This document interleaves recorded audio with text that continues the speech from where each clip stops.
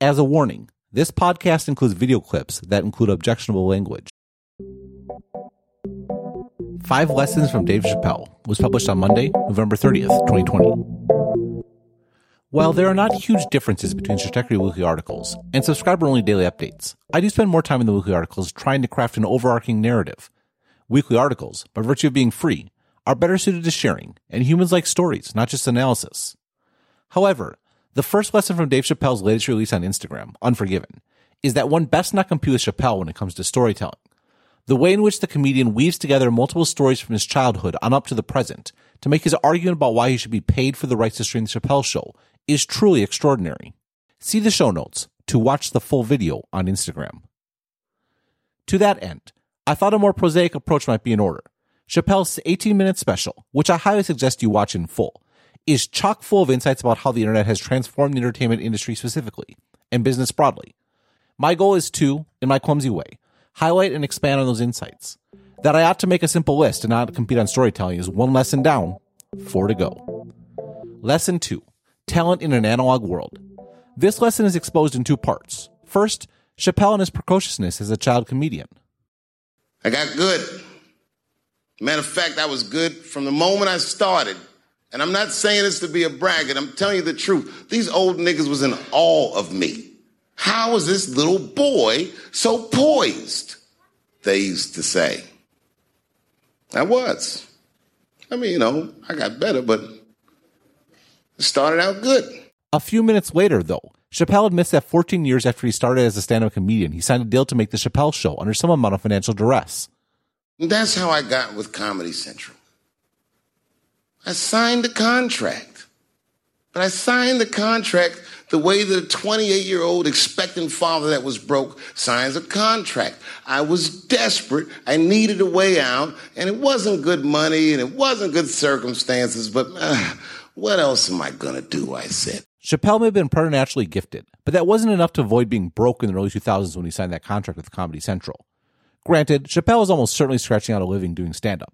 But to truly make it big meant signing up with a network, or in the case of music, a label, because they control distribution at scale.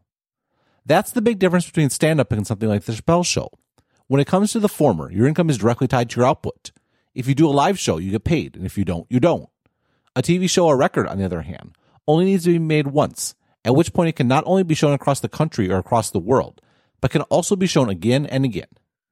It's the latter that is key to getting rich as a creator. But in the analog world, there were 2 big obstacles facing creators. First, the cost of creating a show or record was very high. And second, it was impossible to get said show or record distributed, even if you managed to get it made.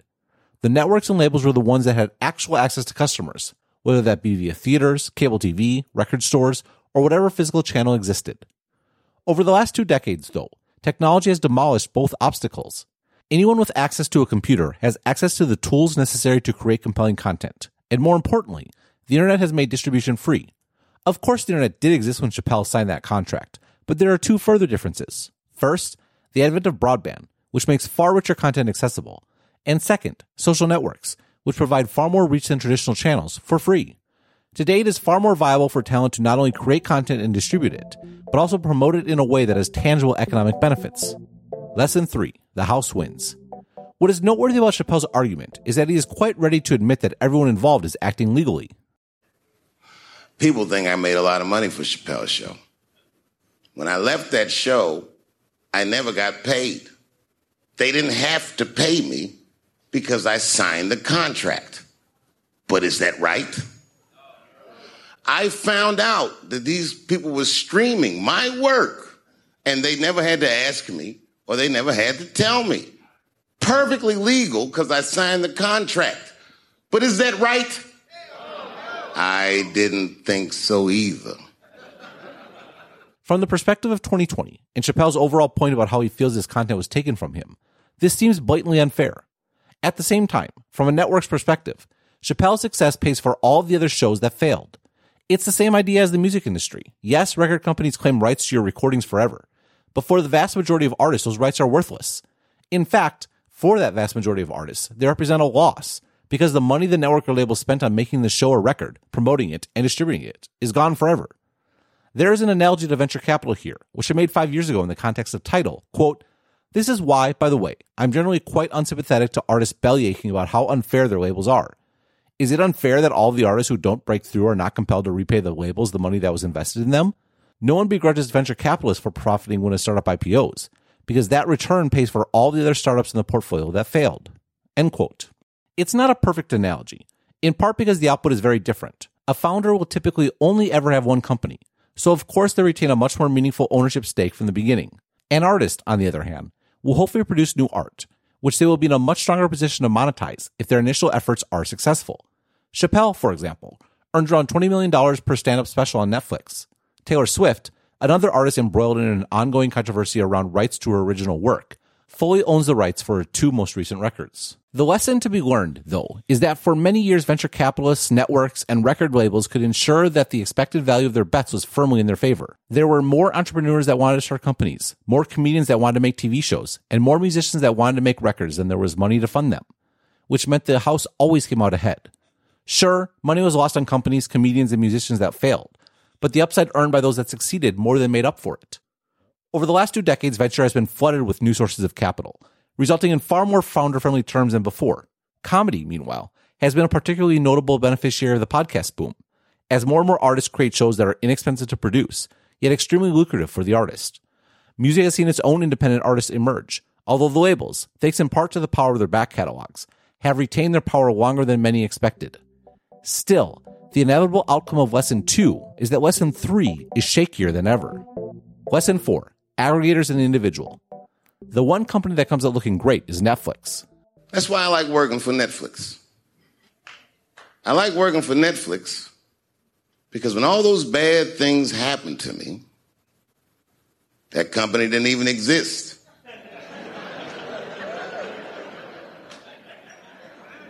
And when I found out they were streaming Chappelle's show, I was furious.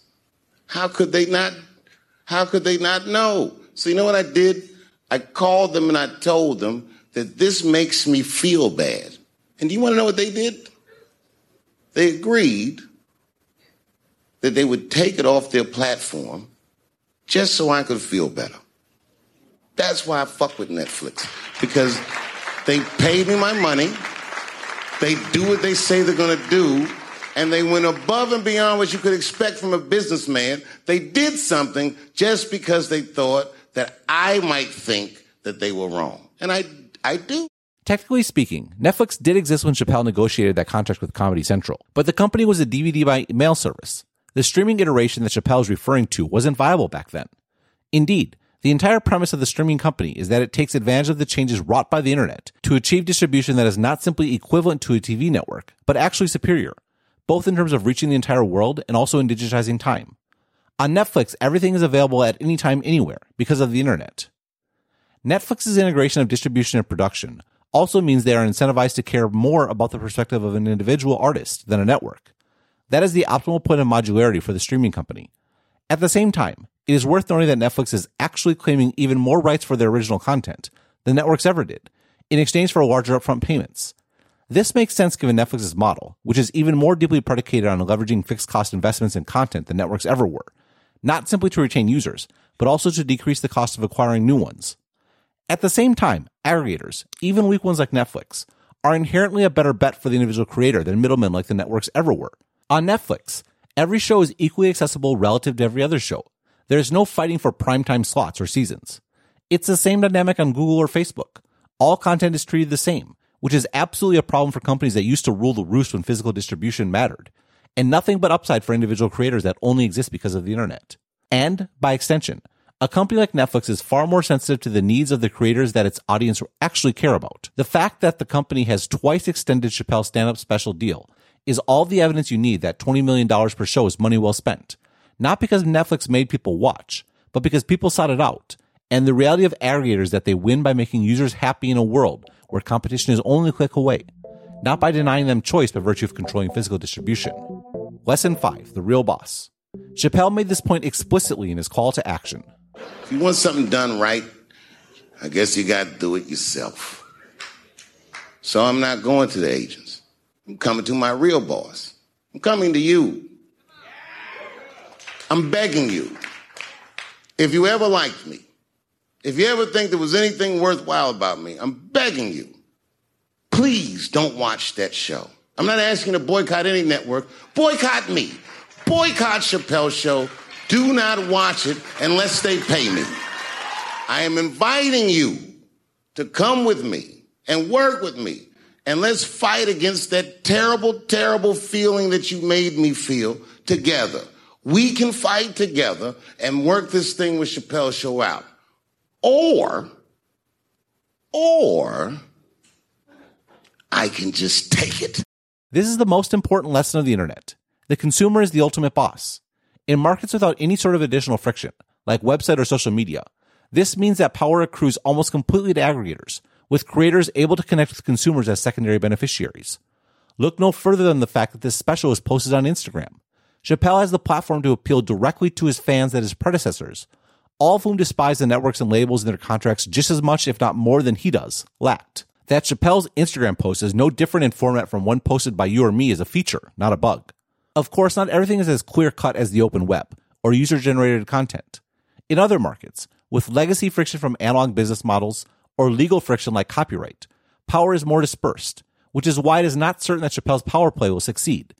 The fact of the matter is that he did sign a contract, which absolutely gives Comedy Central the rights to stream the Chappelle Show on HBO Max, CBS All Access, and anywhere else they please, and customers may very well choose to ignore Chappelle's plea. After all, they are the boss. What is just as clear, though, is that networks and anyone else dependent on physical distribution are on the retreat. Contracts and copyright may secure their place for longer than seems earned, but there is a reason this fight is about content made 20 years ago, while Chappelle is very content with the status of content made today. The internet favors creators and aggregators, while everyone in the middle of the smiling curve, where power used to be centered, is increasingly of little value. The daily update is intended for a single recipient, but occasional forwarding is totally fine. If you would like to order multiple subscriptions for your team with a group discount, please contact me directly. Thanks for being a subscriber, and have a great day.